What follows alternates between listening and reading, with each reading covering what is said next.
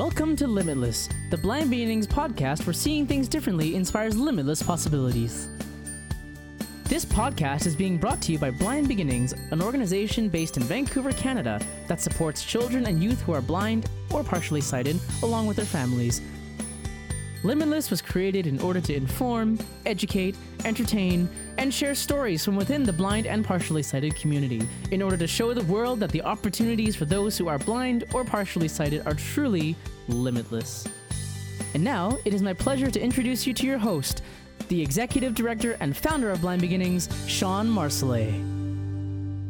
Welcome back to Limitless, the Blind Beginnings podcast. I'm your host, Sean Marcellet, and I am very excited for today's episode. We have a really special guest joining us who has some really cool jobs that I'm excited to learn more about. But before I introduce our guest, I'm going to introduce my co-host today, Clement. Welcome back to the podcast.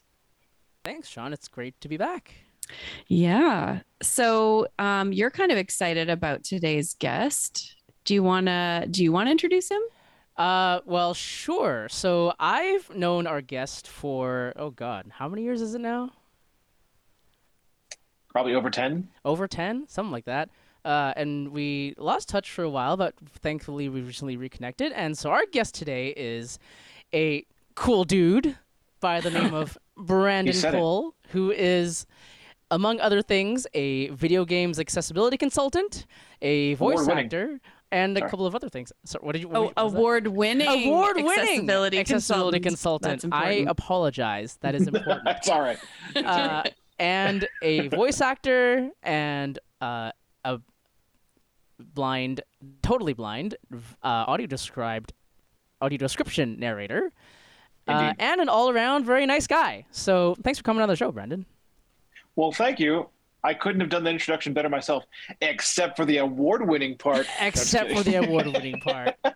No, it's all good, though. I appreciate it. It's good to be here, and I'm excited to talk about this stuff because This is what I feel like talking about this stuff is half of my actual job. So it's good. It's good times. Can you tell us a little bit about your vision? Have you always been blind? Are you totally blind? I am totally blind and have always been totally blind. At least, I mean, that's technically that's the easy answer. From what I understand, I wasn't blind for the first 2 months of my existence. Okay. My mother tells me that when I was a very, very tiny, tiny little thing, I focused on her face one time that she remembers. But unfortunately, I was also born with retinoblastoma, which required the removal of both eyes. Right. So that one focus was the only one. And here I am, prosthetic eyes and all. Okay. I've heard that people with retinoblastoma have higher than average intelligence. I will accept that. I've got to say that I don't think I've met anybody with retinoblastoma that doesn't. So yeah, we'll go with it. I will just say, yep, you're right. You know, if you've got to have a condition, it might as well come with some perks, right? Or some absolutely. Pluses. So last week we talked with Reese and Melissa from Descriptive Video Works all about audio description, and we were asking them some questions about the fact that they've hired some blind narrators, because the irony of that is just kind of mind-blowing for me. Sure. So I wanted to start there, because the first time that I kind of really figured out who you were was you described, you did the audio description for Through My Eyes, the documentary about sure did. me. Yeah. It's pretty great. So I just assumed that the guy describing the documentary must be sighted, because I don't know, I guess, in my mind, I'm thinking like, well, you must be sighted if you're describing the action that we blind people cannot see. And so it was just a mind twist for me. Can you talk about like how that came about and how do you do it? How does it work? So it's actually kind of interesting how this came to be. So the reason that this happened, the reason that I got any work at all as an audio description narrator is kind of a crossover between that and my other job, which is working in video games. So what happened was Reese and Melissa heard of me through my work and the people that I follow. And they kind of, paid attention to the work that I was doing, because Descriptive Video Works is very interested in breaking into the field of video games, because the general consensus is that all content should be described, or that the blind should have access to all content, no matter what it is. Yeah. So breaking into video games is part of that. Plus, they got Descriptive Video Works is owned now by Keyword Studios, who already has their paws in the video game industry anyway. So they were looking for someone to talk to just about video games. And they found me because I'm already doing this work in this space and I'm a blind person. So they reached out to me, and we had a discussion just kind of in general, like, what do you think audio description could do in the gaming space? That kind of discussion. And based on that discussion and the fact that I will fully admit that I did this, I very subtly hinted that I really enjoy audio description, and man, I think I have the voice for narrating it. Wouldn't it be cool if I could wouldn't it be cool if I could narrate some audio description? And so I guess that I was telling the truth, according to them. And so they actually invited me first to do a narration for a couple of audio described game trailers that they were doing. Cool. And that was my first foray into narration for audio description. So I did the game trailers for a game called Ubisoft's Rainbow Six Extraction. So that is, if you listen to audio description on those trailers, that's me. You did a great job on that one, by the way. Just saying. Thank you. I got complimented on those. I got complimented on those specifically because of how fast they are. Yeah. Very, very specifically because all the trailers for that game are very high action, because it is an action game. And so there's just no break. There's just none. There's little tiny spaces where there's bits of dialogue to fill out the story, but that's a trailer, and that means it's mostly focused on showing the viewer the best parts, the action parts of the game. And so there's almost no breaks in that trailer, and I had to really, really nail that thing. But yeah, I appreciate that. I'm glad that you liked it.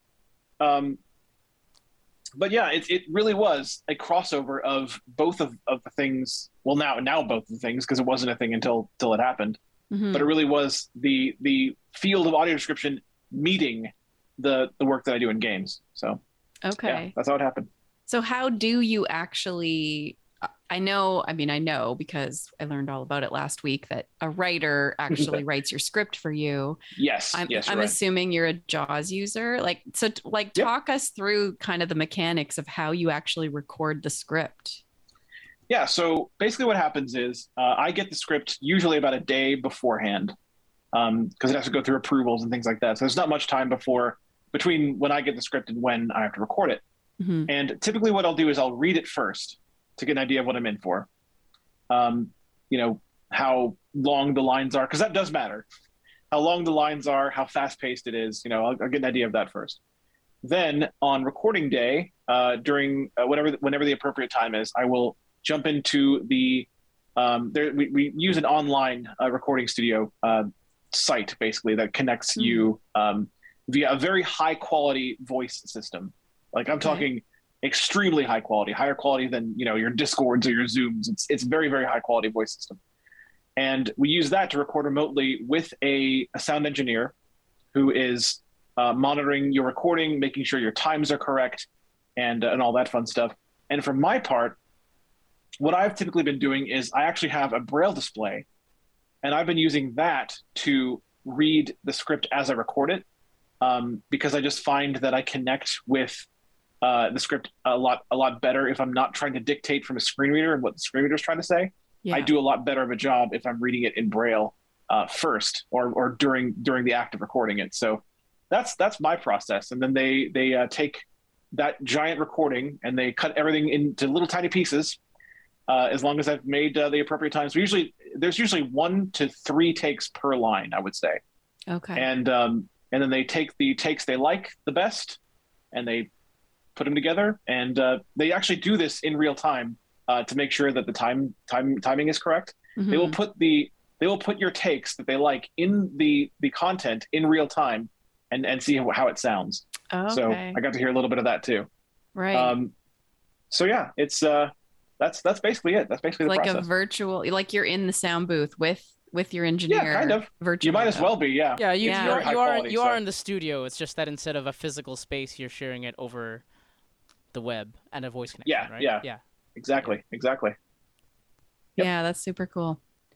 Okay, so I have to. This is really funny, but my husband doesn't normally listen to the podcast, and I was telling him earlier today that I was going to be talking to this guy who does, accessibility consulting for video games, and I'm like, that's kind of a specific audience, and he's like, I'm going to listen to that episode. So I think Yes. Yes. You finally hooked him.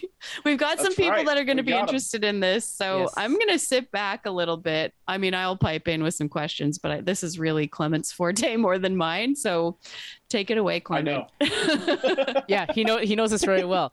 I mean, so Yep. obviously, I've kept track with the stuff that you've worked on and the really kind of prominent announcements that have come out in the last few years. Even before that, when you and I had, shared space over a tiny little website where we just Yep. uploaded things as roughly as we could. I still have every single one of those, by the way. You still have every one of those. Yep. Before we get into the discussion a bit, I'm going to give credit to Brandon for being the person who introduced me to Rock Band and the fact that it was possible to play it. Yes. So, Sean, the reason I had That's got you hooked on cool. Rock Band is because of Yes. this guy. Oh, that's so cool. We all connect. Yes. We all connect. And so this is it connect with a K or No, it's not. No, It is okay. definitely not. We don't like that connect. We don't. We don't. I agree. But so getting into that, I think one thing that Brandon, you taught me early on when we first became friends was the fact that it wasn't just all limited to one genre of game we could play. Because I was big into fighting games. I still am. But that was mostly Same. because when I was younger, among my family, that was kind of the expected trend for me because obviously being unable to see, you can't run around an open world, so fighting games were the easiest to go with. So what gave you the incentive to branch out into things like Rock Band and other genres outside of kind of the typical fighting game? I think when it comes down to it, it just came from the fact that I grew up just trying games. Okay. Because we had, at least to some degree, we had most of the consoles at the time I was growing up. We had Right. Nintendo, we had Super Nintendo, we had N64. Although the Nintendo and the Super Nintendo were not mine; they were my brother's, but I stole them anyway. So That but, is a familiar story for me as well. sure. But yeah, like I just grew up trying games because, I tell the story a lot, but the story of the prank that my brother played on me when I was a kid, that spawned in me the desire to beat a game without his help. You have to tell. I know what yeah. it is because I must tell the story. Okay, Yes. I'll tell the story. what did he do? Okay. Wasn't very When I nice, was a- by the way. When I was a young pup, about 6 years old, my brother comes up to me. He's much older than me. He's 6 years older than me total. So he's twice my age at this point. He comes up to me and says, "Hey, you want to play Mario Brothers?" And at the time, I hadn't had my video game awakening yet. So my response was basically, even as a 6-year-old, I was like, wait, How? but that's a video game. Like the word Yeah. video is in that. How Yeah. can I play that? I can't see video.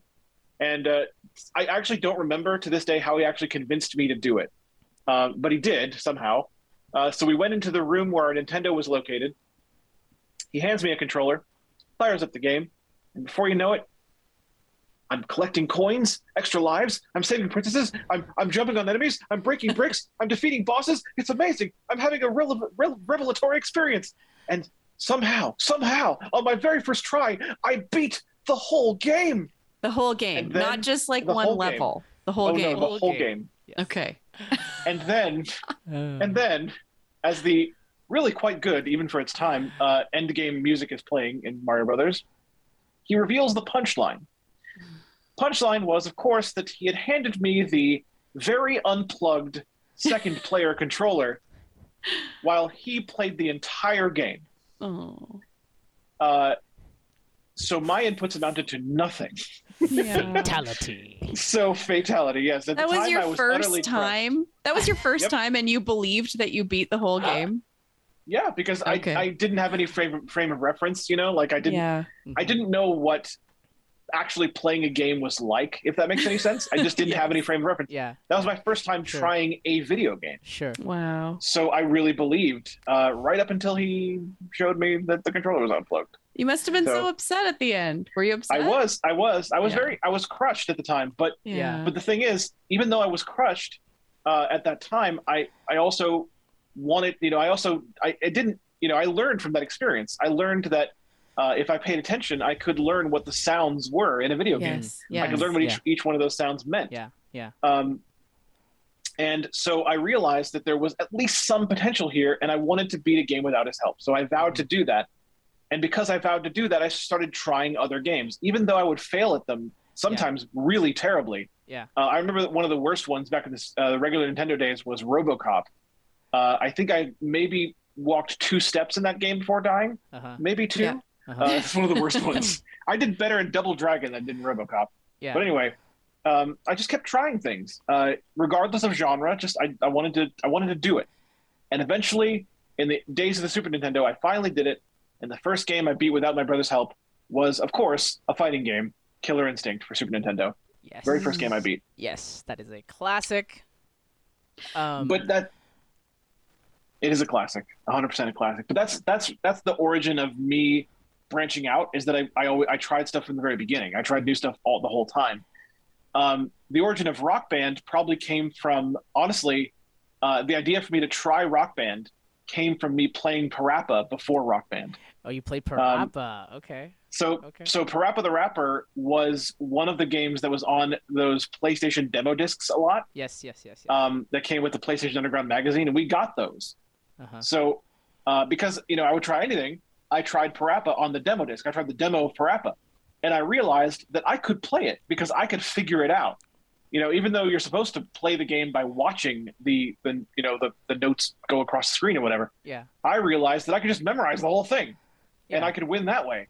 Mm. And the same logic applies in Rock Band. Yeah. So And so that was how I got into Rock Band, and because Rock Band was interesting for me I remember when the first time you told me that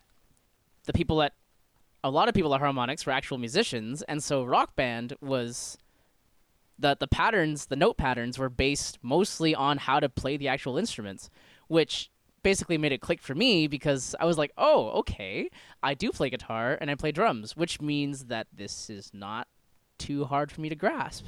So that was cool because that was my first time branching out into, I'd say my first major attempt at branching out to something that wasn't just your run-of-the-mill fighting game. So my son is just getting into video games. He's 8, and I tried to play Minecraft with him because I thought, like, from how he described it, I'm just building houses. And I'm like, oh, cool. Like, just tell me how to up arrow and sideways, and I'll build something and it'll look cool. Not so much. So can you play Minecraft? Is that one accessible? No.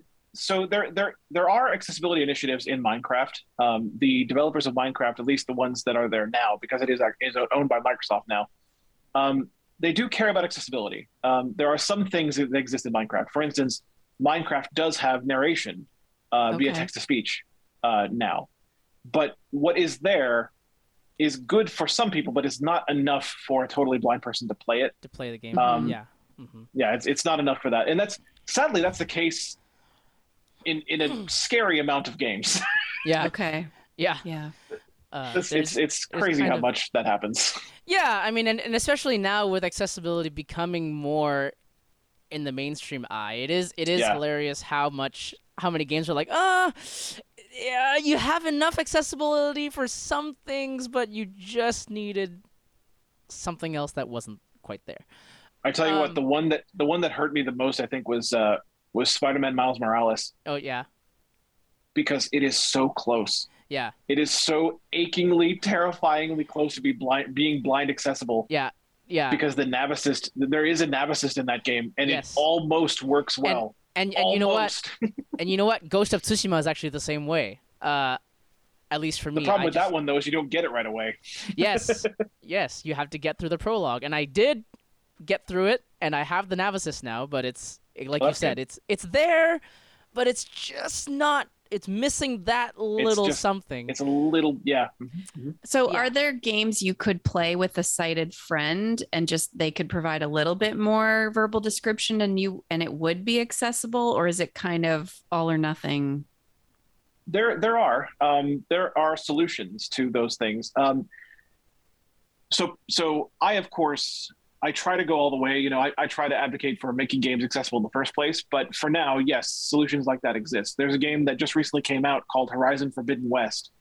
It is the sequel to a game. So unfortunately, the first game in the series doesn't have this feature. But Horizon Forbidden West has a built-in co-pilot feature where you can take two controllers and assign different functionality to each controller. So you could have the sighted person that's with you could take care of all the movement and walking around this giant world that you have to do. Right. And you could take care of the aiming and the shooting and the combat. Uh-huh. Yeah. Okay. That's cool. Yeah, and that's a great start. You know, two things that could potentially lead to more. At least this gives us potential to play more games, you know, in more of a capacity than we used to be able to, right? Yeah. Yeah. I mean, that's not even to talk about the stuff that I've worked on, plus the stuff that's coming that we've heard some things about. There's some good things coming up in the future too. And that you're not allowed to talk about, right? Well, I can talk about the some things. Like for instance, we just recently got a big reveal of the accessibility features in God of War Ragnarok. Yes. And that's got to be mentioned, especially because I have received confirmation about this, by the way. Uh-huh. The features that exist for the blind in God of War Ragnarok, of which there appear to be several, Okay. were directly inspired by my work on The Last of Us 2. Okay, well, we'll get to that in a second. I'm sure we will. why don't you? Because I really want to have that conversation because The Last of Us 2 was awesome. I never got to beating it because the story kind of didn't grip. I kind of fell off the rails on that one, but I loved it. From a gameplay perspective, it was awesome. Yeah, Is that the one you got an award for? Is that your award? That's the award-winning one. Yes. Okay. Yes. Nice. But before we get there, why don't you tell us about how your kind of the web presence started? We already mentioned a little bit about the website. Do you want to talk a little bit more about that? Yeah. So actually, the website is the origin of everything, essentially, because my website became after several years. My website, BrandonCole.net, very original, I know. So after several years, for a while, it was mostly a lot of silliness. There was some really, really stream of consciousness, hilarious. They were funny, but they were very, very childish.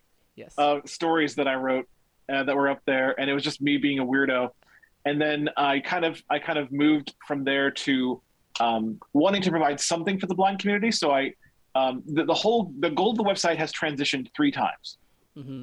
The first time, when the site was created, it was just me. It was just me being my weird, crazy self because I've always had a sense of humor. Yeah. It has morphed. It has changed into different things over the years, but it's always you had been a sense there. of humor since when? I know, it's crazy. I know. But I know who to thunk it.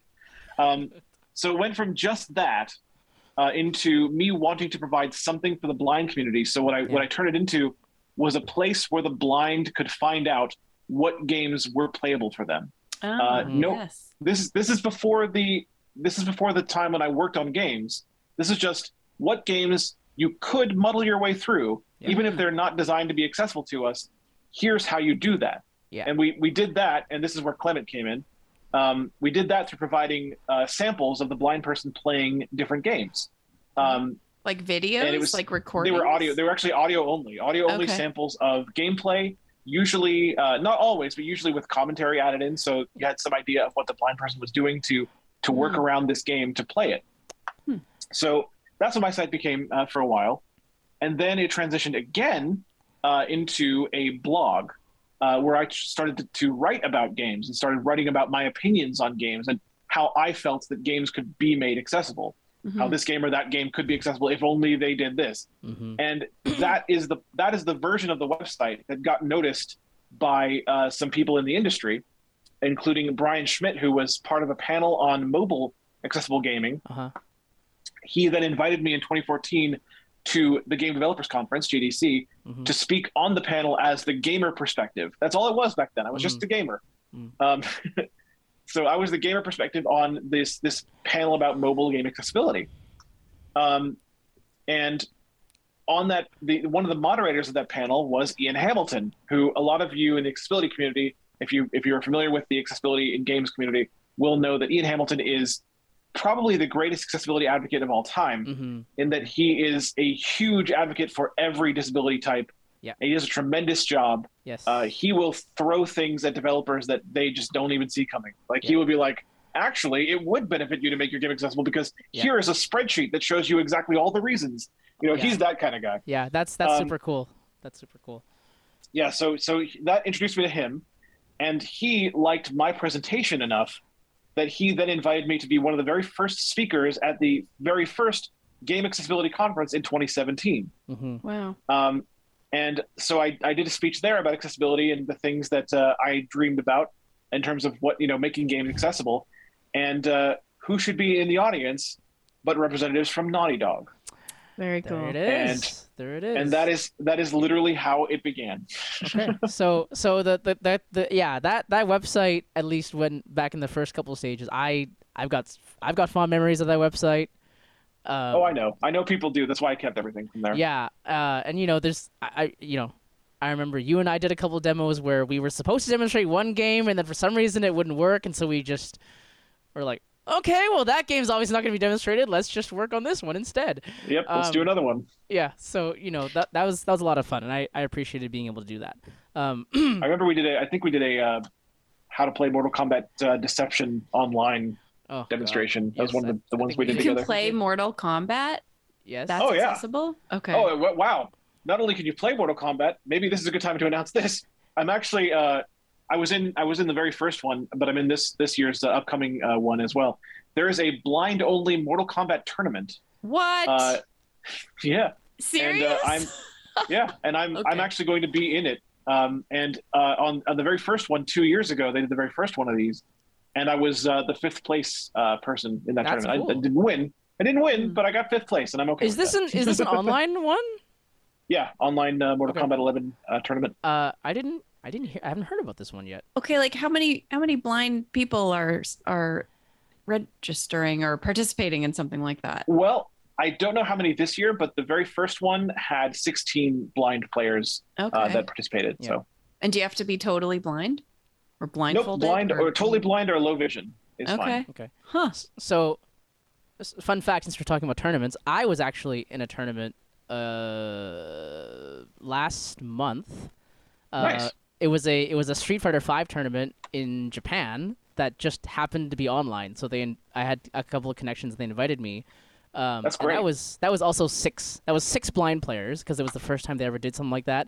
They actually went through all the hoops. They got permission from Capcom. They had sponsors. That was a lot of fun. So yes, Mortal Kombat, Street Fighter, competitive games are definitely.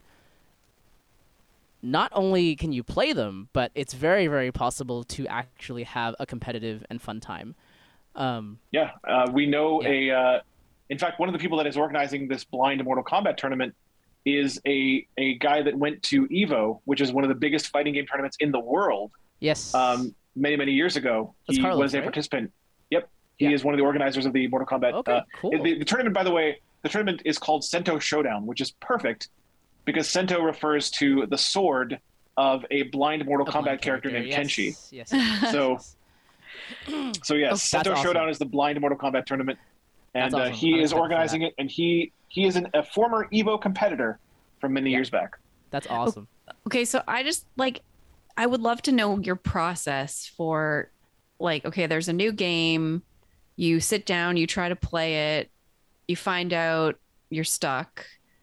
Do you have somebody cited talking you through? Or are you just calling the game makers at that point and saying, hey, this part, I don't know. Like how do you make it accessible? It goes, well, okay, so for the most part, and there are exceptions to this rule, but for the most part, you actually don't want to wait until a game is released to make it accessible. Ideally, accessibility should be something that is considered from the ground up. Yeah. I was lucky enough when I broke into The Last of Us Part 2 I was lucky enough to break in fairly early in their development, so they didn't have too much reworking to do to make this thing accessible. But if a game is already out and I can't play it, I will still do those things. I'll still reach out to the developers and explain to them what the problems are. And I actually make a point to not have a sighted person help me. And I know that some other consultants will get help through the parts they can't finish. But I've decided, just this is part of my philosophy with this work, is I intentionally don't do that because the developers need to be aware of the struggles. Right. Yeah. And if a blind person got help, let's say off stream, and then streamed themselves playing a game further along than they could have actually gotten on their own, that doesn't accurately convey the struggle that we have with the game. That doesn't. It gives a false impression, right? Exactly. It doesn't let the developer know what the barrier was. Yeah, absolutely. So what I do instead is I will take any game, and I've gotten enough connections now that developers do occasionally just give me games to try. I will take any game and I will do what I call a live accessibility review of that game. And that will literally be, those videos can be only 20 minutes long, or they can be 4 hours long. It literally depends on how accessible the game is. Yeah. If I can't do anything in the game, then it'll be me trying the game, and I'll do it live. I do it on the live stream a lot of the time. Right. So I'll try the game live, and then let's just say I can't do anything at all in it. Like the menu doesn't work. It's not blind friendly. Everything. Yeah. What we'll do then is we'll stop and we'll just talk about it. We'll say, okay, here are the things that were good. Maybe the audio design, maybe the menu didn't work very well, but the audio design of the menu was good, and there were different sound effects for different menu areas or something. Maybe that was in the good column. So we'll say what was good, and then we'll say what needs improvement, and sometimes it is a lot. Yeah. And then what I'll typically do is after that video is done, after that live stream is done, I will contact the developer, usually reaching kind of back channeling through the contact that I got the game from, and send them the video along with a little write-up of what I think could be done. And I do this knowing that it is very unlikely they will fix this game. Yeah. Right. I do it expecting them and hoping that they will, in fact, learn from that and take it into the next game that they make. Oh, I love that. So I really like that approach because it kind of resonates with something that I believe too, is that sometimes when you advocate, I think we expect too many results right away. Yeah. And that's not just for gaming. And you know this, Sean knows this, but like as blind people, when we advocate, I find sometimes we get a little impatient, and when someone doesn't do what we expect right away, we kind of go, man, what is wrong with these people? But I love your philosophy of reaching out anyway, whether they do something or not. And sometimes that the chances are that they probably won't. But just the very act of reaching out and telling them that, hey, there's actually somebody who's still interested, that itself is something that actually also has a lot of value in that. Well, you're also telling them how they can fix it for next time, right? Yes, exactly. Like in development. Yeah, I think that's brilliant. A little bit of free consulting and incentive to hire me. Yeah. Well, okay. Well, because I wanted to ask you, how are you making money then? If you're just giving this, wisdom away for free, how does that work? So I do make money. I do get paid for this work, and the way that works is, if a studio hires me, I will work with them directly. I've gone, when I was working on The Last of Us 2, I was flown out to the studio several times. I went to LA to go to the studio. Cool. And while there, we would brainstorm about things that we maybe should do. I would test what they had done so far and, leave feedback, just give them direct feedback to every team that worked in the studio. Yeah. Every team that it was involved in accessibility in any way, from UI to gameplay design to combat, to audio. Every team was involved with accessibility design, and I gave them all feedback on every part of the game. Okay, so I get paid for the hands-on experiences. Wow, what a cool job! That's awesome. I would love that job so much. Well, let's get into it then, because we've been talking about this for a long time. We've been leading up to it, but let's talk about The Last of Us Part 2. Let's talk about it. Let's talk about it. Let's talk about it, because I want to know, because having played it, most of it, I really want to know what the process was, because there were some things that I really liked, and there were a couple of things that I kind of went, that's an interesting decision. I wonder what those things are. Not because, basically just because the decisions that were made very, very, very carefully, Okay. and there are still there. And I will fully admit, I'll be the first to tell you, The Last of Us 2 is not perfect. Yeah, I'm aware of that.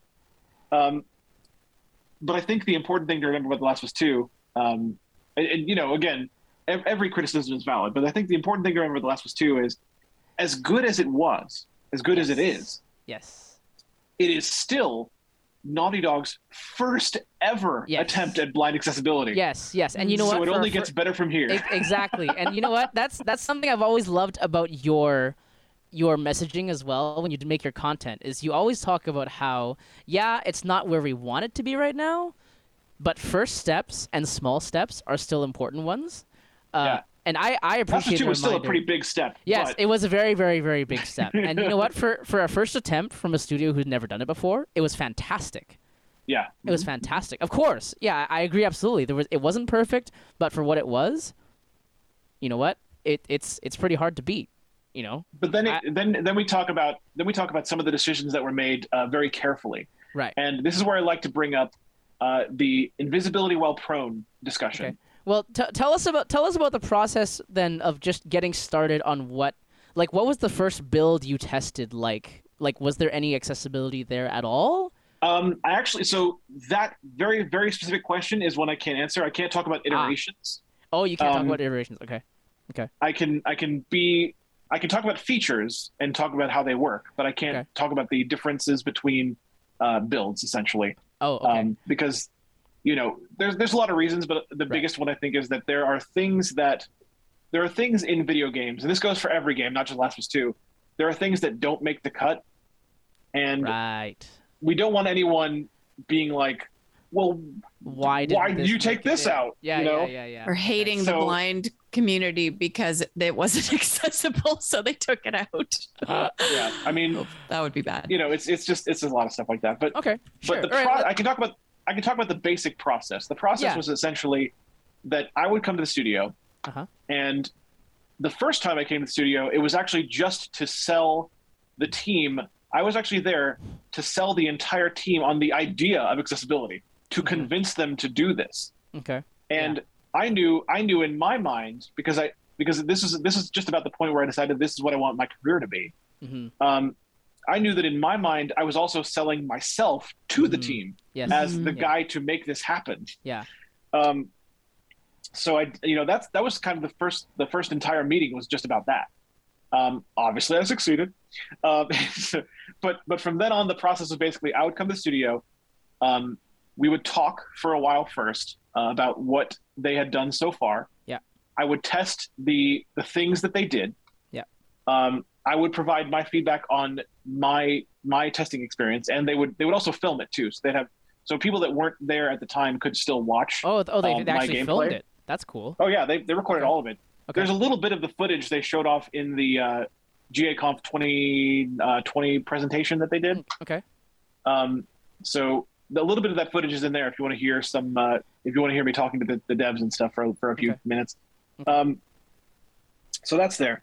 And then they'd go back to the drawing board and do it again.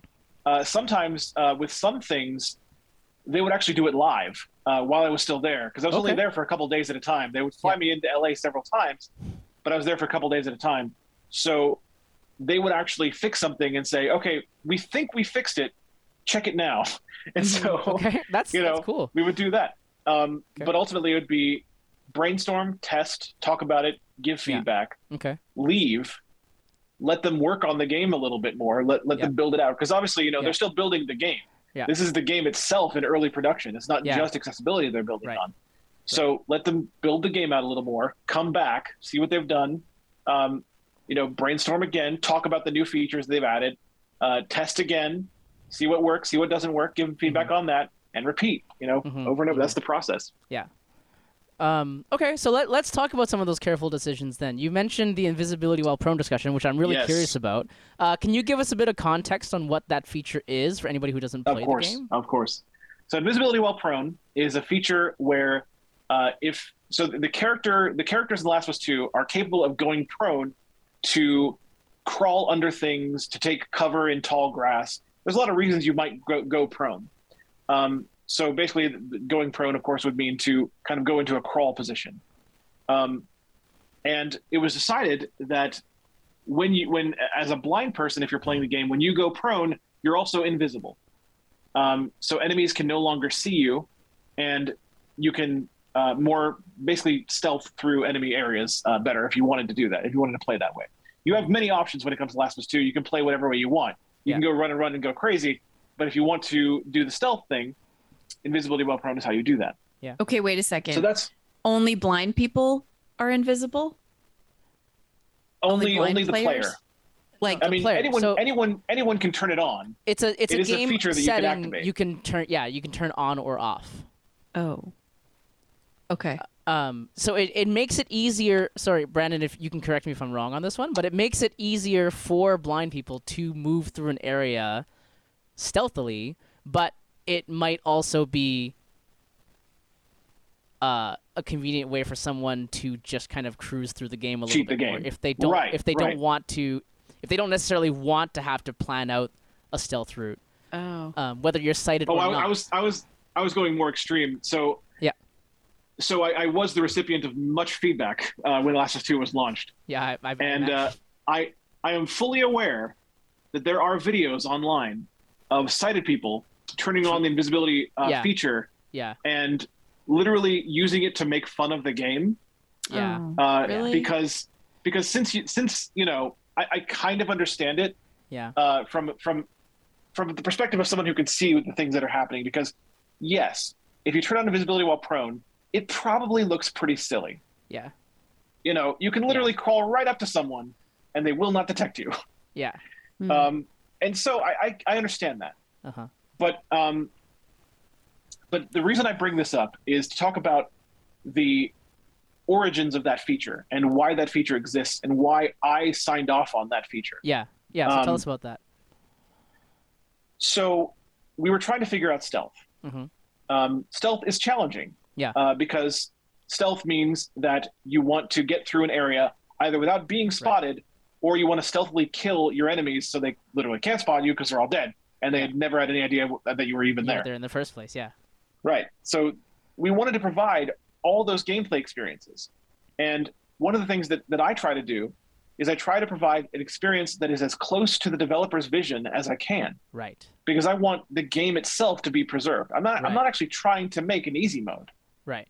I'm just trying to provide the blind with a playable experience that mirrors the experience the developer wants the players to have as much as Right. possible. Right. And part of The Last of Us 2's experience is to have the option of going stealth or going loud. Uh-huh. When we were developing this idea, there just wasn't enough bandwidth or time or resources to implement a system that would identify actual visible cover spots. So like in Last of Us 2, there's a lot of places you can hide if you're sighted and you don't have this invisibility feature on. Yeah. You can hide under cars. You can hide in the tall grass. You can hide behind the wall of a building. Mm-hmm. There's plenty of cover around the area because the game is meant to have, again, the stealth option. Yeah.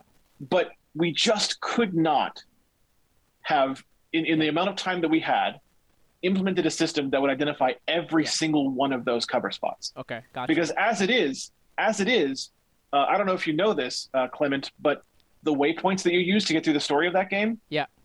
those were not added in by a program. Every waypoint was actually manually hand crafted by a human person. So I did not we know were- that, but that's already doing a crazy. lot. that's crazy when you think about how many waypoints there are in the game. Yes, Right? yes. Yeah. Okay. We were already yeah, doing that, a that lot makes in that That makes a area. lot of sense. Okay. So this was the concession. Right. Allow the blind player to be invisible, to Right. stealth through areas more easily. And the trolls will never tell you this. The haters will never tell you this. People that don't like the feature will never tell you this. Yeah. But we do have another concession, because one of the things that I brought up is when I first tried invisibility while prone, even though I did believe in the feature and I knew that we needed it, the first thing that I brought up is, it does kind of feel a little easy playing this way, because I could just stay invisible as long as I wanted to. Yeah. Mhm. Yeah. which is why we also have, and again, the haters will never tell you this, Yep. you can choose to make invisibility limited. Right. What this does is it sets the invisibility on a timer. Yeah. And the timer is based on the stealth difficulty setting you have set. So you can actually set stealth difficulty separately from any other option. And it will use that difficulty setting to choose how long you will be invisible if you go prone. Right.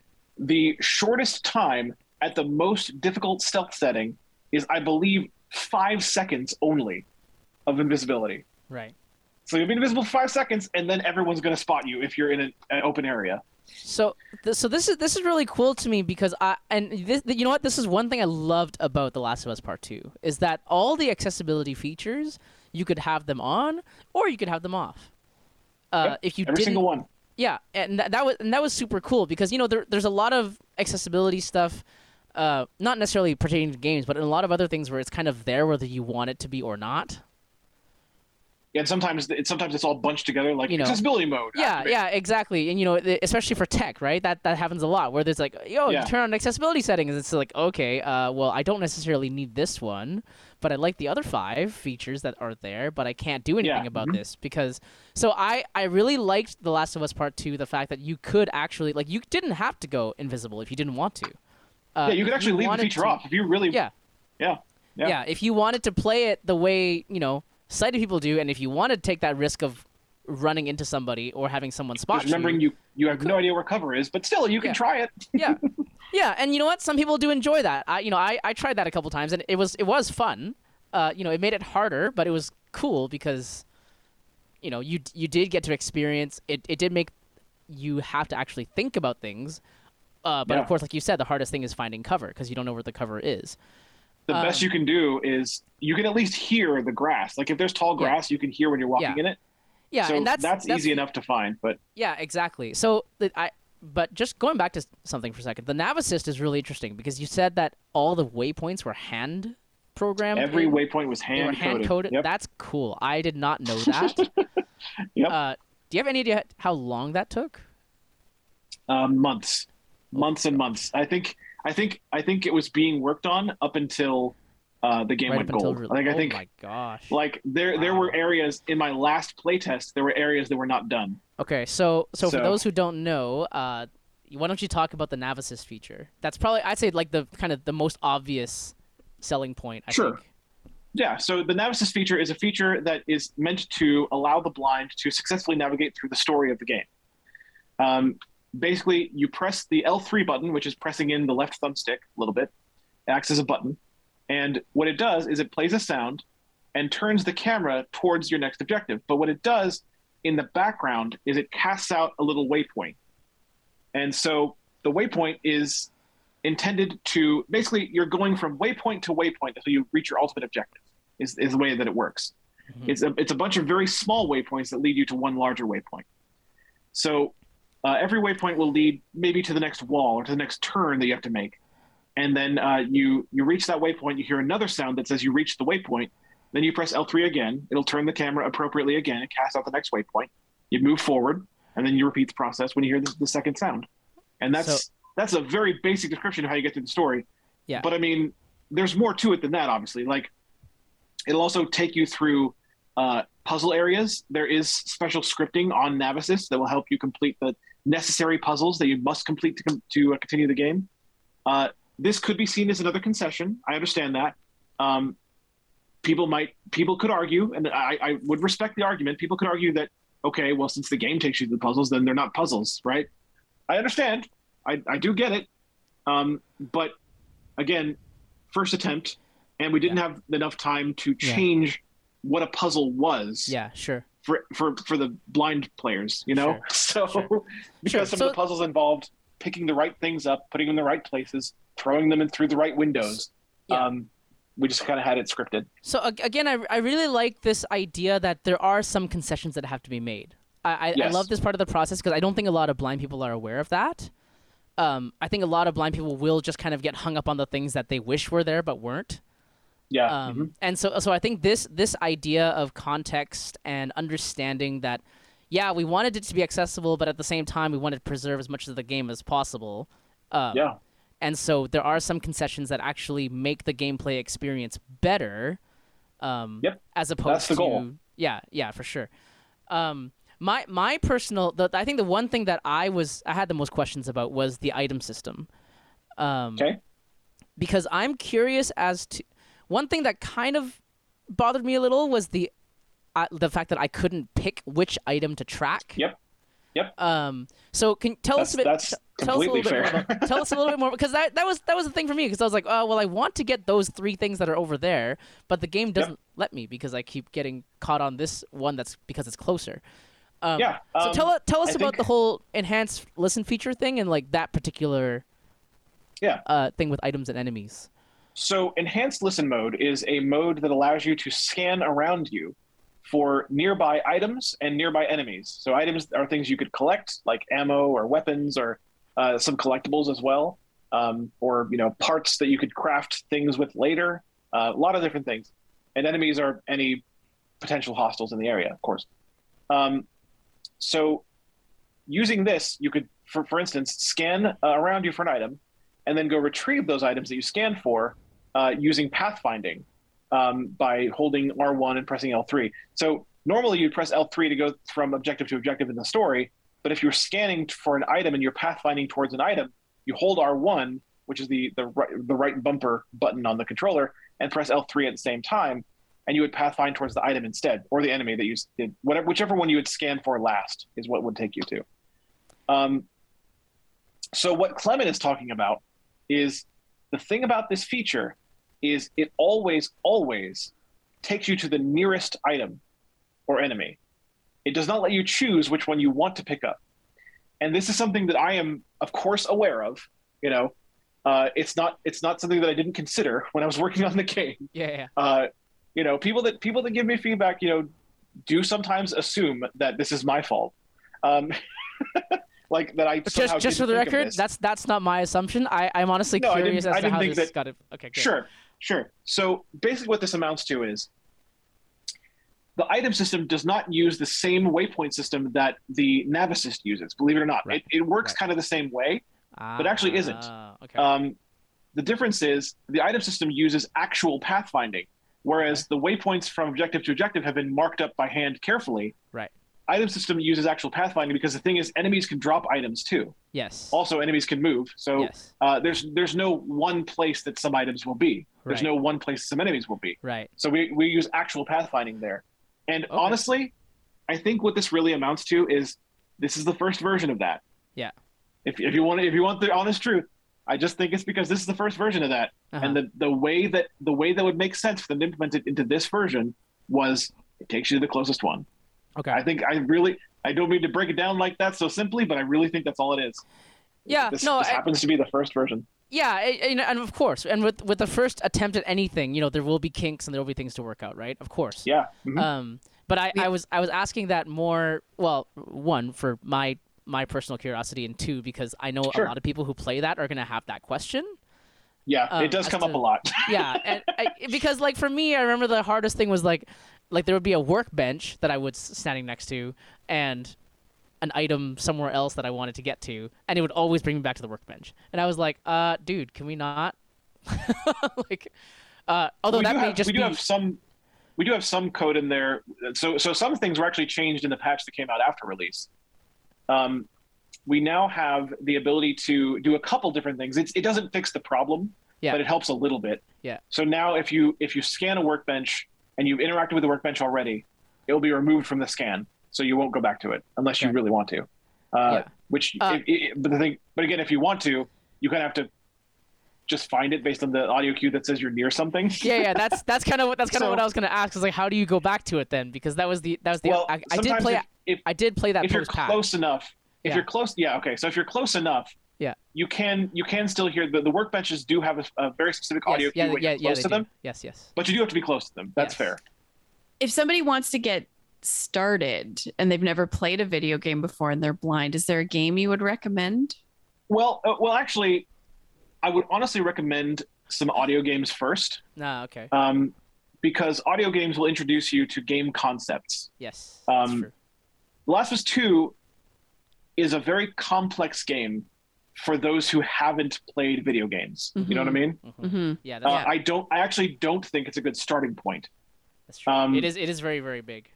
It is very well tutorialized. There are actually tutorial messages in the game written specifically for the blind, which is really awesome, by the way. I actually campaigned for that. It's really cool. Yeah, that was awesome. But I would recommend starting with some audio games, maybe some of the really good ones that have recently come out. Blind Drive, which is over for PC and iOS, is probably one of the best audio games ever made. Oh my god! In my humble opinion, it's very arcadey and over the top, but it's also brilliantly done. And the plot and dialogue are fantastic. Oh yeah, ridiculous but fantastic. Yes, absolutely. Oh my gosh. It's super well done. I'd recommend it to anyone. Also, I'd recommend The Veil, Shadow of the Crown.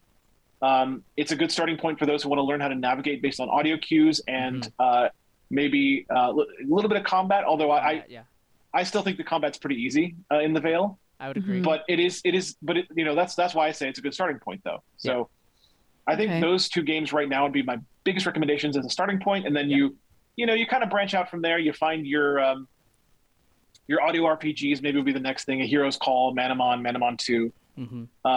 And you keep moving up. You keep you reach. And when you feel like you're ready for the challenge of a AAA experience and what that entails.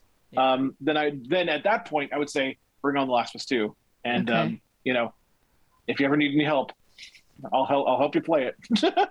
So if people want people to play it, do you have information about that on your website? Sort of like how to get started and some tips for playing video games when you're blind? Well, kind of. So the focus of my website when I write things about games is reviews, which will discuss how we can play a game if we can play it, and general content about games, like here's how I feel about narration. I've written a couple articles about VR and narration and things like that. So general articles like that. And then if you go further to my YouTube channel, I have hundreds of hours of footage of me playing various games. And when I play games that I upload to that channel, I will also describe how I play them. So that might help some people as well. Okay. I will admit that I don't really have like a basics guide, but if anyone who reaches out to me, I've had many people reach out to me and ask me this exact question: how do I get started in video games? And I will do my best to answer that question. If anyone who reaches out, I don't care how many times it happens, I will always do my best to answer the question. So. And how can they reach out to you? What's the best way? So many ways. But I actually can make it pretty easy though. I'm Super Blind Man almost everywhere. I'm Super Blind Man on YouTube. I'm Super Blind Man on Twitter. I'm Super Blind Man on Twitch, where you can watch me live if you like to watch me play video games live. Basically everywhere. BrandonCole.net is the website. You can email me, superblindman01@gmail.com. Send me an email. All those things. I'm very open to conversation. I love talking about this stuff, and I always enjoy bringing new gamers into the fold and introducing them to what they can do. Wow. Well, thank you. It's so cool that you found a job basically just doing what you love doing and what you're passionate about. I just think that's fantastic that it led to an actual paying job. How cool. And a really cool one, right? Multiple paying jobs. Yeah, that's amazing. Good for you. Thank you, Brandon, so much for joining us today. I've learned so much. I'm kind of excited. My husband and my son are both gamers, and I kind of feel a little left out, and looks like I don't have to be. So that's really cool. Not at all. You've been listening to Limitless, the Blind Beginnings podcast. If you have a question, a comment, a future topic request, please send us an email to limitless@blindbeginnings.ca. Please like, subscribe, leave us a rating, and join us next time. This podcast has been brought to you by Blind Beginnings, an organization based in Vancouver, Canada, that supports children and youth who are blind or partially sighted, along with their families. Music for this podcast is composed by Sean Bishop and Clement Chow. Production and audio editing by Rob Minot. For more information about Blind Beginnings and the work it does to support children and youth who are blind and partially sighted, along with their families, visit us on the web at www.blindbeginnings.ca, and also remember to follow us on Facebook, Instagram, and Twitter. We thank you for joining us, and we look forward to seeing you next time.